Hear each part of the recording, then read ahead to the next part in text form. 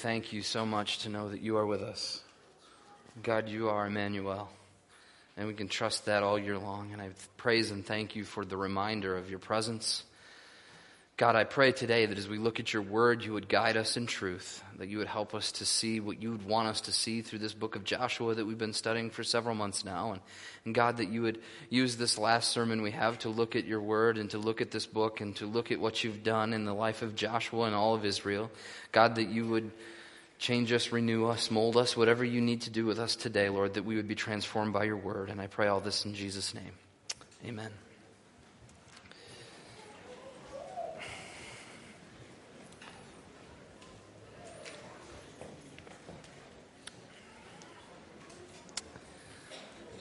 I believe it was something like January 11th or January 12th that we began our journey through Joshua.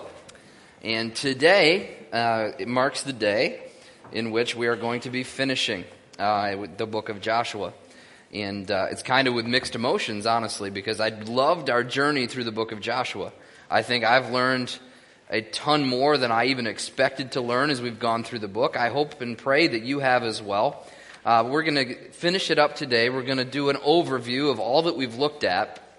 And we're going to get an overview again of what's really, if you haven't picked up on this theme through the book of Joshua, the theme of courage. You know, we started the very first week looking at Joshua chapter 1, and we started talking about courage. And all the way through this book, we continue to come back to that word, courage, and trusting God. Trusting in Jesus, trusting in God himself is courage. That is the true way to have real courage. And so today we're going to do an overview. In just a moment, I'm going to actually start by something that is not necessarily a normal thing, and I understand that, but I think it'll go a really long way to getting us reminded of what has happened so far in all 24 chapters of Joshua. And in just a moment, we're going to show a video that is, it's about 8 minutes, so it's a little lengthy, but it goes through the beginning to the end of the book, and just with all the different things that happened. So you can have a reminder of what was happening as we've looked at the book of Joshua. And then we're going to come together after that video, and we're going to look at how what we just saw and how what we've read through the book of Joshua relates to courage. Relates to stepping out in trusting God. And we're going to do that. And then we're going to look at the very last few verses. And actually, I want to read these before we even go to the video. Because what we're going to be looking at this morning, it's going to be Joshua chapter 24, starting in verse 29. And it's the end of the book, and this is what we read. After these things, Joshua the son of Nun, the servant of the Lord, died, being 110 years old. And they buried him in his own inheritance at Timnath-Serah, which is in the hill of the country of Ephraim, north of the mountain of Gash. Israel served the Lord all the days of Joshua, and all the days of the elders who outlived Joshua had known all the work that the Lord had done for Israel. As for the bones of Joseph, which the people Israel brought up from Egypt, they buried them at Shechem in the piece of land that Jacob bought them from the sons of Hamor, the father of Shechem, for 100 pieces of money. And it became an inheritance to the descendants of Joseph. And Eleazar, the son of Aaron, died, and they buried him at Gibeah, the town in which Phinehas his son, which had been given to him in the hill country of Ephraim. And so the book ends with some funerals, some idea that people have now passed on. And we'll look at that a little bit more in depth later when we get to that. But right now, this is where the book ends. But so this is just a classic ending to a historical book that tells us that all the main characters that we've been looking at now have passed on. So with that in background of what we're going to be talking about today, if you just take your attention right up to the screen, we're going to watch this video. Hopefully it'll give you a good recap of what's happened in Joshua. The book of Joshua. Let's back up and remember the story so far. So God chose Abraham, and then his family became the people of Israel, who are then enslaved down in Egypt. And so through Moses, God rescued Israel out of Egypt. He made a covenant with them at Mount Sinai, and he brought them through the wilderness. So Israel then camped outside the promised land, and Moses called them to obey God's commands so that they could show all the other nations what God is like. The book of Joshua picks up right after Moses has died, and Israel's ready to enter the land. So the story of Joshua is designed with four main movements. Joshua first leads Israel into the promised land, and then once they're there, they meet all this hostility from the Canaanites, and so they engage them in battle. Then after their victories, Joshua divides up the promised land as the inheritance for the 12 tribes. And then the book concludes with these final speeches that Joshua gives to the people. So let's dive in and we'll see how all of it flows together. The first section begins with Moses' death, and Joshua is appointed as Israel's new leader. And the author intentionally presents Joshua as a new Moses. So like Moses, Joshua calls the people to obey the Torah, which means the covenant commands that they were given at Mount Sinai. And then Joshua sends spies into the land, just as Moses did back in Numbers chapters 13 and 14, except it goes way better this time. In fact, even some Canaanites turn and follow the God of Israel. Joshua then leads all Israel across the Jordan River and into the land. Just like the sea parted for Moses in the Exodus, so here the river Jordan parts and the priests carry the Ark of the Covenant across, leading all Israel with them. Now, in chapter 5, the story transitions. So the people look back to their roots as God's covenant people. And so the new generation is circumcised and they celebrate their first Passover in the land. But then they turn and prepare to go forward. And Joshua has this crazy encounter with a mysterious warrior who, it turns out, is the angelic commander of God's army. And Joshua asks, "Are you for us or are you for our enemies?" And the warrior responds, "Neither," which shows that the real question here is whether Joshua is on God's side.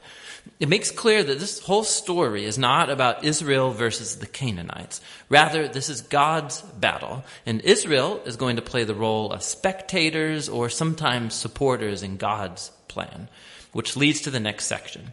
We find stories about all these conflicts that Israel had with different Canaanite groups. And the first part retells the story of 2 battles in detail, and that's followed by a series of short stories that condense years of battles into a few brief summaries.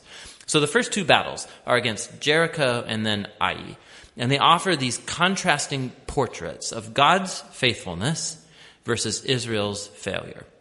At Jericho, Israel is to take a completely passive approach. So they let God's presence in the ark lead them around the city to music for 6 days. And just like Rahab turned to the God of Israel, maybe the people of Jericho would do the same, but they don't. And so on the 7th day, the priests blow the trumpets and the walls come falling down, leading Israel to victory. The point of the story is that God is the one who will deliver his people. Israel simply needs to trust and wait. Now, the next story of the battle at Ai makes the opposite point. So there's this Israelite named Achan, and he steals from Jericho some of the devoted goods that were to belong to God alone, and then he lies about it. It's a pretty lame move after all that God has done for Israel. And so Israel goes into battle with the city of Ai, and they're totally defeated. And it's only after humble repentance and severely dealing with Achan's sin that Israel gains victory. And so together, these 2 stories, they're placed right up front to make an important point. If Israel is going to inherit the land, they have to be obedient and trust in God's commands. They don't get special treatment. Now, the second part of this section begins with the Gibeonites, a Canaanite people group, and they do just what Rahab did as they turn to follow the God of Israel and they make peace with Israel. This is in contrast to all of these other Canaanite kings who start to form alliances and coalitions, and they want to destroy Israel. So Israel engages them in battle, and they win by a landslide. And so this whole section concludes with this summary list of all of these victories won by Moses and then by Joshua.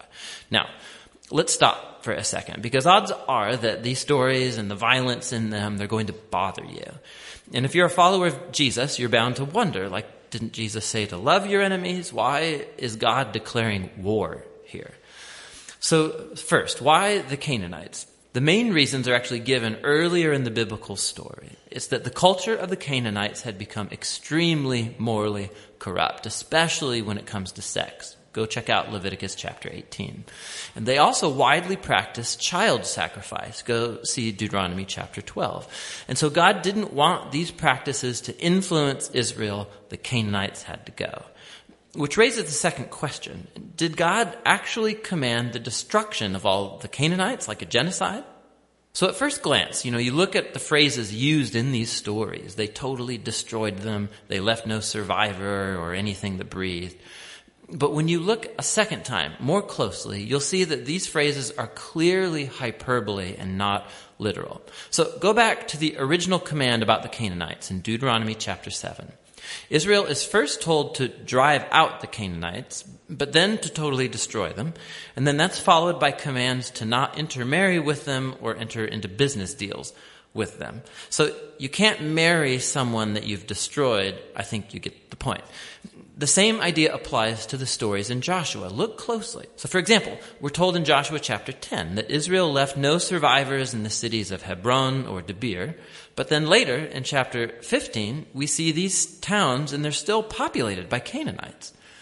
And so what we're seeing is that Joshua fits in with other ancient battle accounts by using non-literal hyperbolic language as part of the narrative style.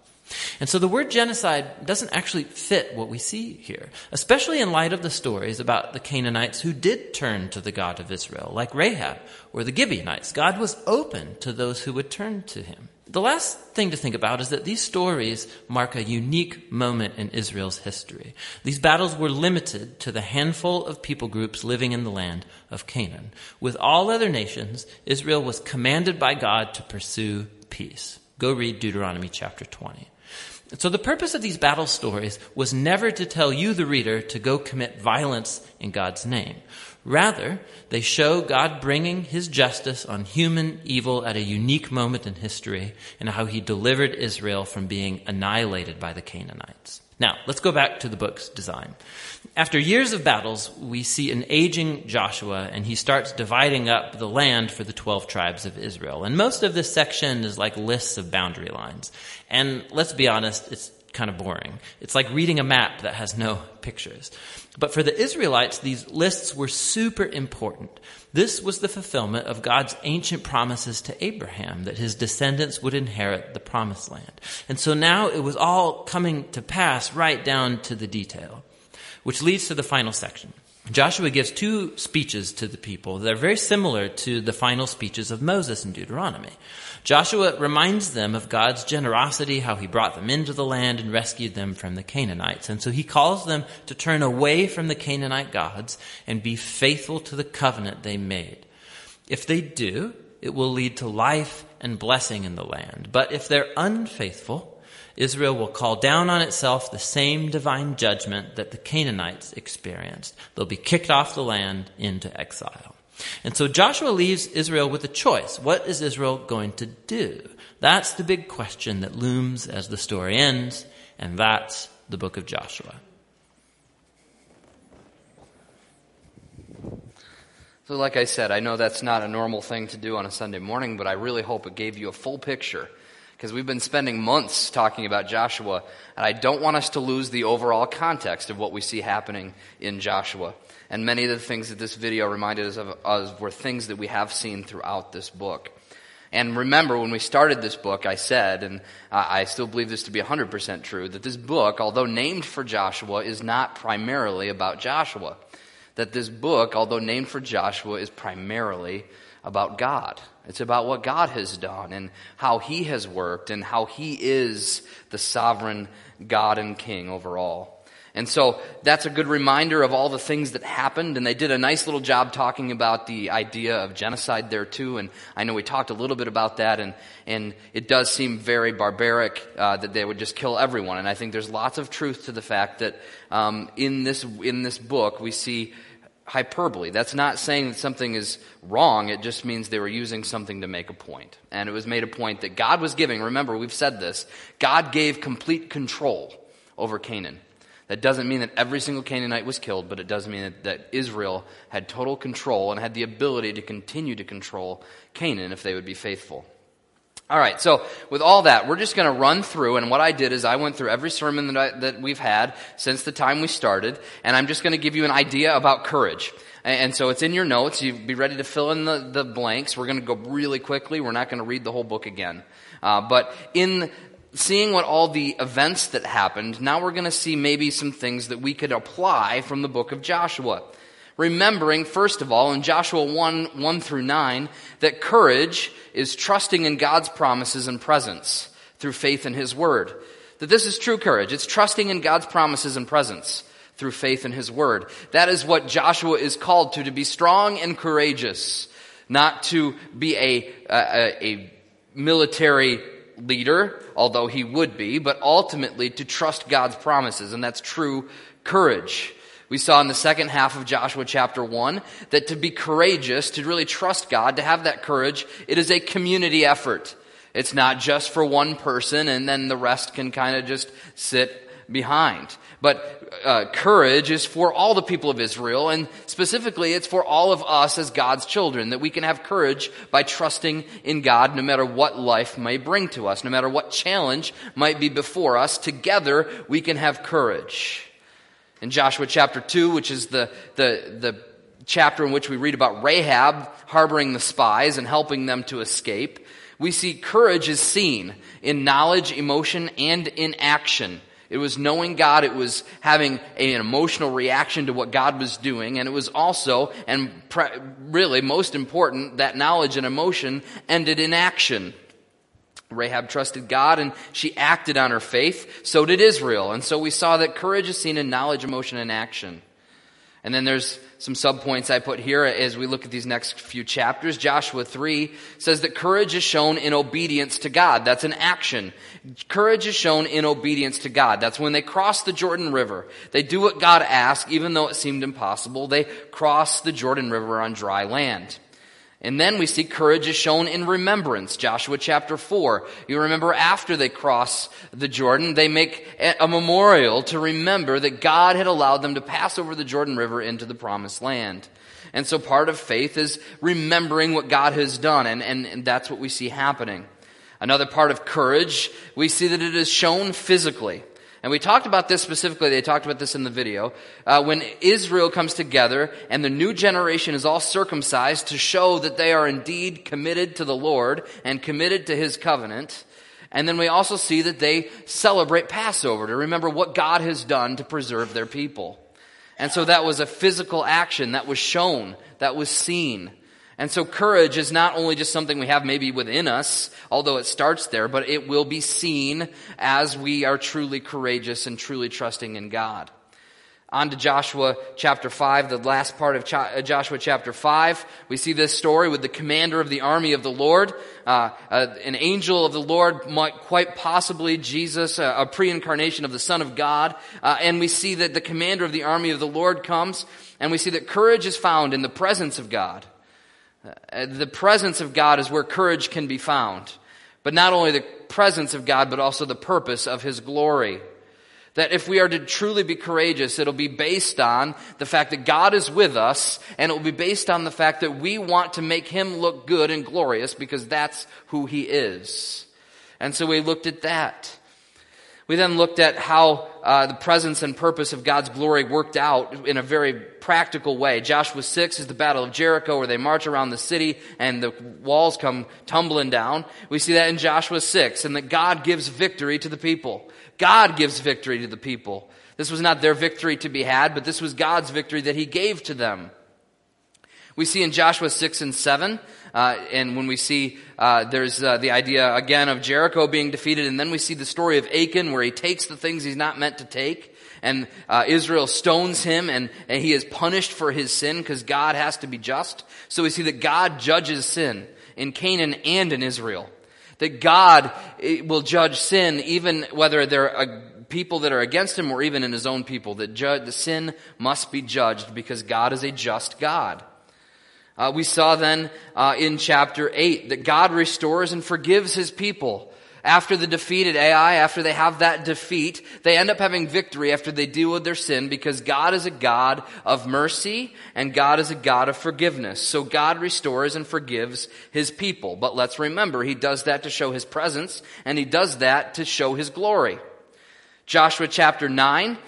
We see the Gibeonites. The Gibeonites come and they have this big manipulation of Israel and they end up making peace with Israel. And we see through that courage is responding to God in humility and mercy. That courage is responding to God in humility. We even saw that in a sense with the Gibeonites. And in the end, we saw that, you know what, they didn't do it right, but at least they had a belief in God and they wanted to have peace. And they had to come in humility, and Israel wasn't humble, and they made decisions without asking God. But then even after the Gibeonites make peace, we see that Israel shows mercy to them despite their manipulation. That courage is passed on, in a sense, that courage is seen in humility and mercy. We see that courage knows, in Joshua 10, first 28 verses, courage knows that God is the faithful defender of his people. Courage takes it and knows that God has got it in his hands. God is in control. God is the defender of his people. To truly trust that God has our best interest at heart, because he wants what we all should want, and that is ultimately his glory and his honor. And so therefore God is the defender of his people for his glory. We see defensive victories where the kings and the Canaanites come against Israel, and there is victory given. We see in the last part of chapter 10 through chapter 11 that we see we're told that God is the one who fights. We simply must follow. That God is the one who fights, we simply must follow. It's not about our human effort, but it's about his effort on our behalf. And that doesn't just stop in Joshua, but that goes throughout Scripture. And eventually when Jesus even comes and we have the grace that is given of salvation, it's not through our effort, but it's through God's effort. And so God is the one who fights, we simply follow. And we also then see, in the end of chapter 11, all the way to chapter 21, we see that God fulfills his promises as the land is divvied out among all the tribes. That God comes through on the promise he made to Abraham. And when he made that promise, so hundreds and hundreds of years ago, when he made that promise to Abraham, it now is coming true for the people of Israel. And God is a promise keeper. So we see that in the sense that God is the one who fights and God is the one who keeps his promises. That's how we can know. That's how courage can be had in our lives, to trust that he will fight for us, to trust in his promises. Next thing we saw as we continued on, Joshua chapter 22, we see that the eastern tribes that are living across the Jordan end up making an altar to remember the relationship between them and western Israel. And we see the rest of the tribes in the west come and they want to fight the eastern tribes. But what we see from that is that courage must be found in the unity of God's people. In the unity of God's people is where courage is found. And it's about good communication. It's about being with one another and knowing and really communicating back and forth. And we see that a crisis was averted because of unity.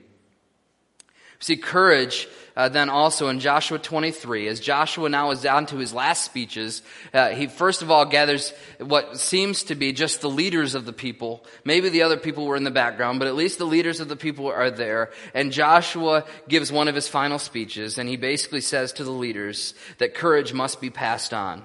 Joshua is saying to the leaders, you must grab hold of this. I'm old, I'm about to die. Leaders, you need to take courage, trusting in God's presence and promises, and take that courage and continue it forward. Don't forget what God has done. Don't stop in our obedience to God. And that's what Joshua says to the leaders. And then finally, last week, if you were with us, we looked at Joshua 24.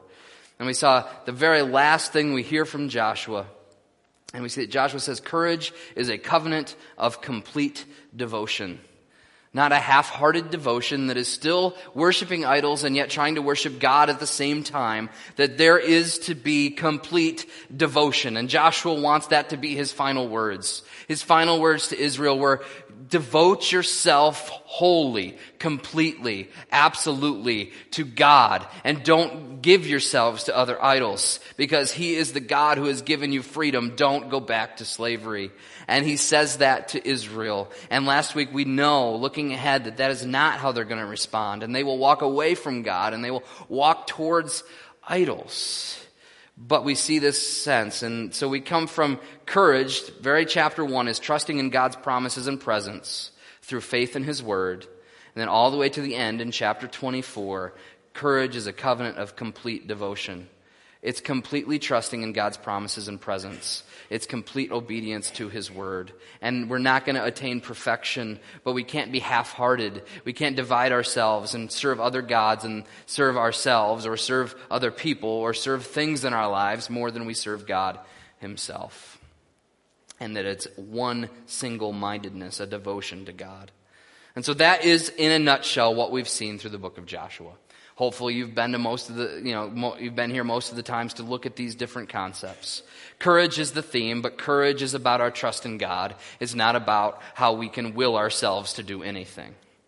So that brings us to the end. The verses I read as we look at Joshua and Eleazar, and we see elders that will be passing away. We see that there is an end here, that Joshua dies at 110 years old.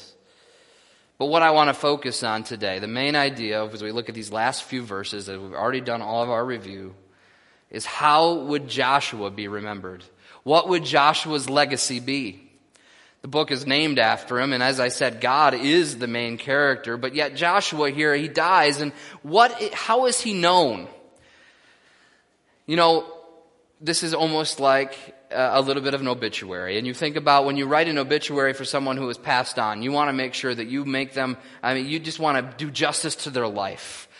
To let people see how much of a good person they were. To make people see how much of a generous person or a loving person or a good family person. You want someone to look and to remember them well. So how is Joshua remembered in this little obituary that's here at the end of Joshua? Well, it's very interesting. Joshua could have been remembered as a mighty warrior.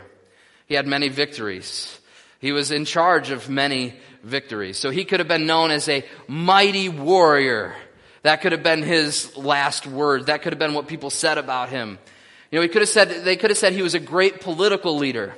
That he led the people and that he was politically driving them to where they needed to be.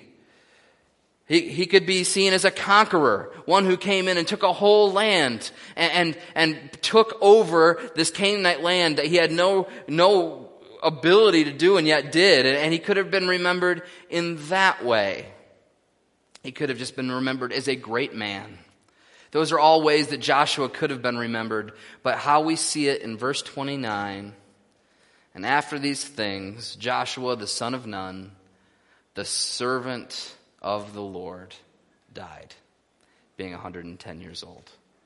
It is my prayer and my hope that at the end of my life and at the end of your life, I don't care what my tombstone says or what my obituary says. If it says I'm a servant of God, then what we're told here is very clear. This is what Joshua lived for. He lived for God. He didn't live for himself.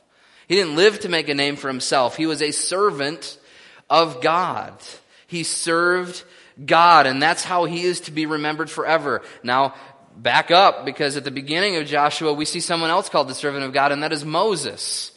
Once again, a guy who led Israel out of Egypt and took them out of slavery and took them into the wilderness and took them to the border of Canaan. And once again, he was called a servant of God. Not a great leader, but a servant of God. What is this supposed to show us? Well, I think it shows us what we've been saying since day one when we've been looking at Joshua. That what happens in the book of Joshua is not about Joshua, it is about God. It is about what God chose to do. It is how God moved. It is how God gave victory. And Joshua was simply there to serve. To put himself under the authority and the direction of his God, Yahweh, the covenant-keeping God. And that was his legacy. That is his obituary, if you will. So three main overarching things that I believe we see about Joshua through this book that point back to his devotion to God, the real hero of the story. But three ways that Joshua was a servant of God. And I'm not going to look at all the different references. We don't have time. But these are general statements. I believe we see through the book of Joshua that Joshua served God by relying on him. By relying on God. There are so many times in this book where Joshua is told something that quite frankly makes no sense. Think about crossing the Jordan on dry land. And they move to the edge of the Jordan before they even know the plan, by the way. Think about Jericho. They're supposed to march around this fortified city, and look like fools, and all they have to do is march and blow trumpets, and the walls are going to fall. This doesn't seem like it makes any sense at all. And Joshua could have relied on his own strength. He could have tried to rely on his army's strength. But no, he relied on God. He relied on God's promises. From chapter 1, we see that everything Joshua did was because he had full reliance, full trust in God himself. And not trusting in his own abilities or trusting in Israel's abilities, but he's always coming to God and asking for help and asking for the battle plan. He's always coming and receiving from God because he knows that he can't rely on himself, that the only person he can rely on in this whole world is Yahweh, God himself, the one he serves. And so, I believe that one way that we can see Joshua was a servant of God was that he relied on God constantly. He didn't rely on his own strength, but he relied on him. And I want to just say as a point of just encouragement to us today, what is the point of all this? Well, if we want to end our lives being known as a servant of God, I believe these three things should be true of us. That we will rely on him and not rely on ourselves, not rely on other people, but rely on God and God alone. Trust him completely, as we talked about last week. Next thing, and this kind of goes along with it, but the next thing we see is Joshua served God by obeying him. Not only did he come to God and ask for help, and not only did he receive help and receive help humbly, but we also see Joshua served God by obeying him. We see this all throughout the book. We see it even in his final speeches. Obey the word of God. Obey his law. Keep his law. Joshua says it so many times because he's doing it. Remember, he says, for me and my house, we will serve the Lord. That's an idea of serving or obeying. You see, Joshua served God by obeying him. When God said do something, Joshua did it. He didn't argue or question or go his own way, but he obeyed God because he knew God was in control. And so therefore, not only did he rely on God, but he obeyed him. He abandoned everything and obeyed what God told him to do. That he lived a life of obedience. That's why Joshua can be called a servant of God. And finally, Joshua served God by remembering him. And you say, well, wow, that's a different one. So we figure the relying one makes sense, obeying him makes sense, but remembering God. This is actually probably one of the major themes throughout Joshua. There are 7, and some people would say possibly 8, depending on how many monuments we believe that were set up around the Jordan River when they crossed. But at least 7 memorials are built or given throughout the land to remind Israel of God's faithfulness. If you look through the book of Joshua, 7 times, they some way, somehow make a monument that stays there to this day, as the word would say, to remind Israel of their covenant with God. Remembrance is a huge theme in the book of Joshua, and it makes sense. Even in his final speeches, before he tells them what to do, he tells them what God has done. Because Joshua understood that to serve God is to remember him and to remember his works. And this is pretty simple if we think about it, because we won't really live for something or someone unless we remember why. And so it's important to be a servant of God that we remember what God has done and remember what God is doing, and we remember who God is. Because if we forget any one of those things, if we forget what God has done in our life, if we forget who he is, if we forget that he's at work right now, then what do we have to live for? And so Joshua was a man of remembrance. Israel was a people of remembrance until we get to Judges. And when the people forgot, which we'll see in just a few minutes, then everything went downhill. So my encouragement to all of us, and we'll get to the conclusion later, but is that we rely on God, we obey God, and we remember him.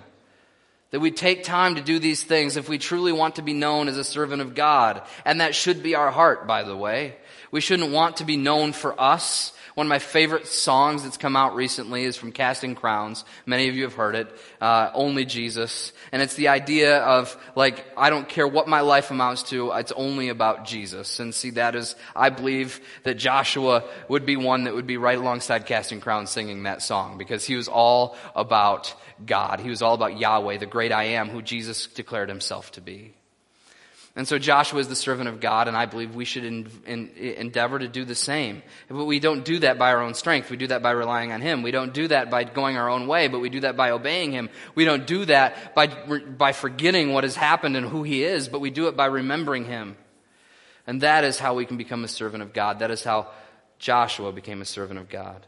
Now, real quick, just to say these other people here, Eleazar, if you look through Deuteronomy, you look through Numbers, he was a he was a big character, actually, and he was the son of Aaron. He was the high priest. He was really a spiritual leader in Israel. And so the fact that he is mentioned here as well shows that now we're seeing a transition. Joshua is gone. Eleazar is gone. We're actually kind of given a little bit of an idea here that the elders are even gone at this point, because Israel served the Lord all the days of Joshua and all the days of the elders who outlived Joshua and had known all the work that the Lord had done for Israel. So we see Joshua and those who are leading with Joshua. Joshua is the servant of God. The elders who served with him. Israel serves God as long as they're alive, but then apparently, obviously, they have passed on as well. The bones of Joseph, by the way, just as an aside really quickly, bones of Joseph being brought and buried, that is a fulfillment of patriarchal promises, that Joseph would be returned to the promised land. Remember, he died in Egypt, and so he would be returned and buried rightfully with his family. And that's what we see happen. So God shows his faithfulness even through a simple phrase about bones being buried. God has been faithful to the people of Israel, and therefore Joshua has been a servant. The elders have now passed on. Eleazar has passed on. And the thing is, all of this, I heard it this way. Basically, when a book ends with death, it's probably not a good thing. It's probably not a good foreshadowing, but instead a bad foreshadowing.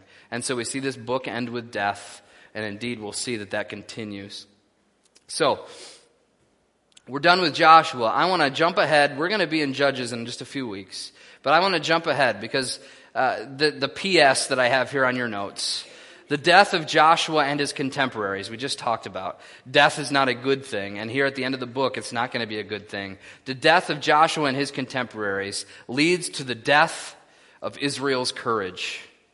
It leads to the death of Israel's courage. I actually almost, instead of calling this a legacy of courage, I almost called this sermon the death of courage.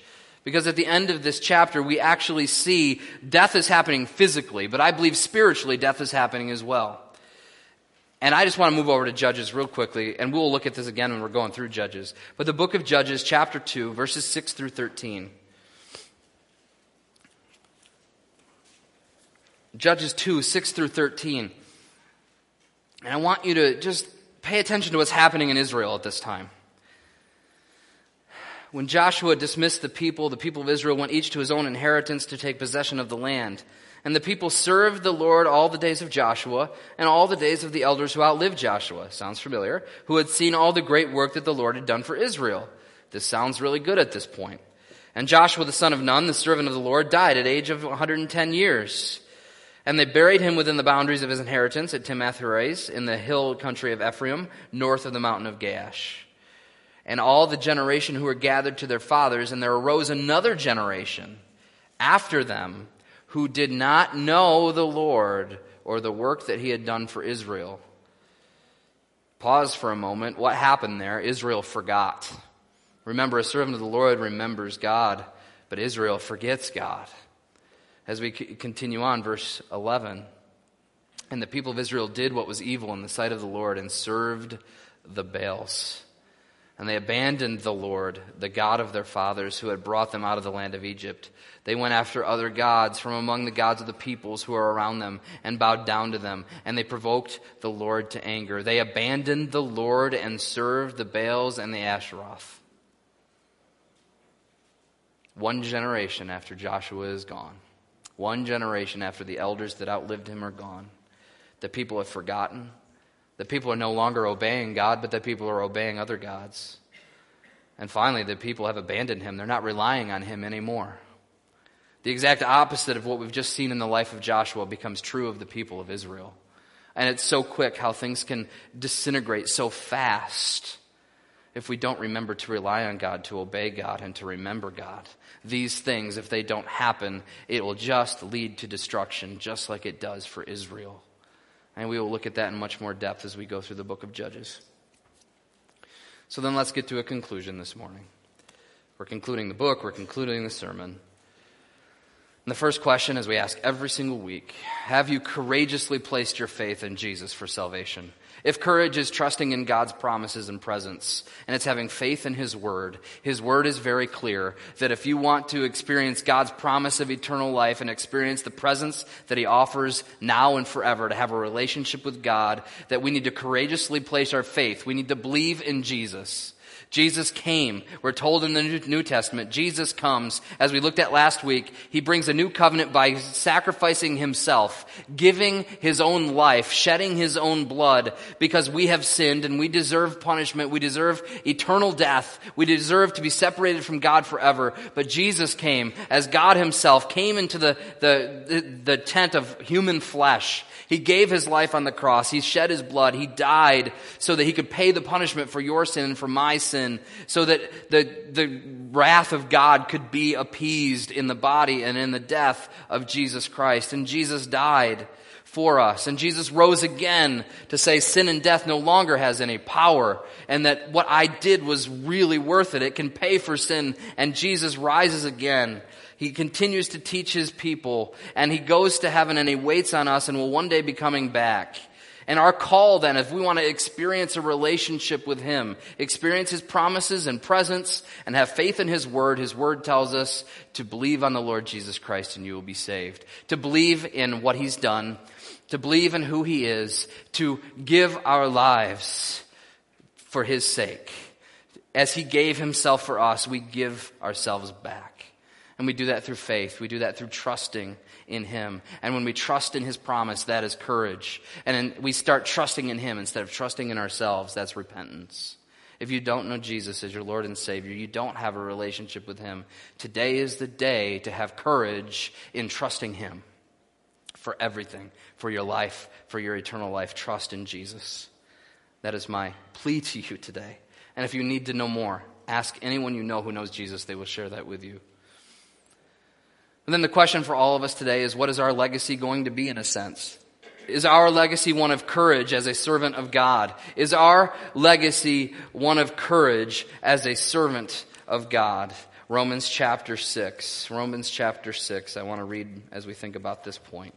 Romans chapter 6, verses 16 through 23.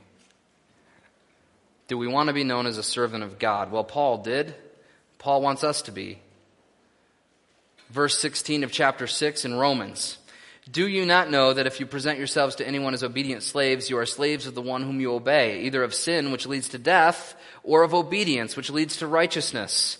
But thanks be to God that you were once slaves of sin, have become obedient from the heart to the standard of teaching which you are committed. And having been set free from sin, you have become slaves of righteousness. I am speaking in human terms because of your natural limitations, for just as you were once presented your members as slaves to impurity and to lawlessness, leading to more lawlessness, so now present your members as slaves to righteousness, leading to sanctification. For when you were slaves of sin, you were free in regard to righteousness. But what fruit you were getting at that time from the things of which you are now ashamed? For the end of these things is death. But now you have been set free from sin and have been slaves and have become slaves of God. The fruit you get leads salvation, or it leads to sanctification, and its end, eternal life. For the wages of sin is death, but the free gift of God is eternal life in Christ Jesus our Lord.